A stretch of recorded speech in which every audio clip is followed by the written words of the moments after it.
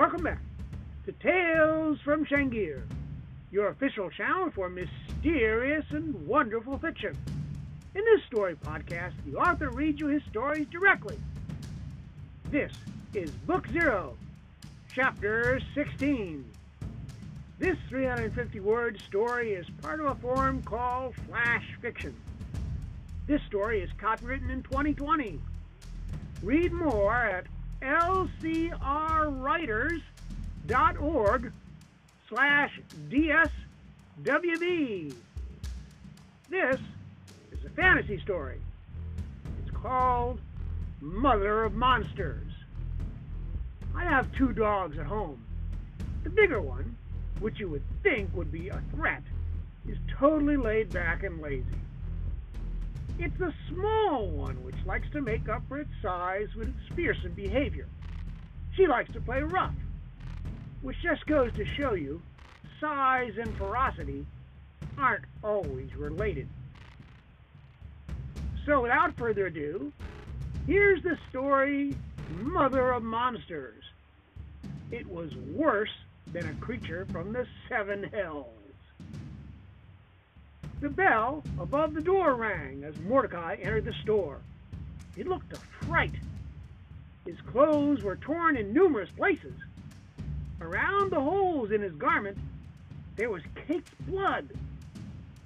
Wisps of twisted smoke rose from his shoulders. Louis could hardly make out his robe's original colors under the black dirt and soil marks. Mordecai had a smell about him which more resembled an unwashed cat than a master of the mystical energies.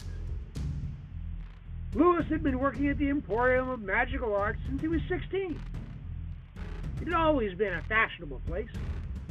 Only the best practitioners shopped at this little boutique hidden near the south corner of Batty Street. The walls were lined with glowing hues of mystic potions. There was no finer collection of newt eyes on the entire European continent. Leaning over, Mordecai placed his hands on his knees as the door shut behind him. It took a moment for him to catch his breath. "I thought the Bandersnatch was bad," he wheezed. "Bandersnatch?" Louis inquired as he lit another stick of incense to cover up the overwhelming cat smell. Since Mordecai had entered, the air tasted like the bottom of a cat box. "A large creature," Mordecai muttered. "Lots of teeth and fur." "I know," Louis responded, holding his nose. "I hadn't heard of any of them being in town. Is there a convention of some sort?" "Not that I'm aware of," Mordecai finally managed to stand. "I was merely trying to explain how this creature was far worse than the dreaded Bandersnatch.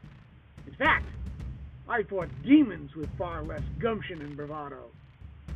He was still huffing and puffing from the exertion he'd used to kill the thing. This was, until I saw him peek outside, as if he was checking to see if he'd been followed into the store.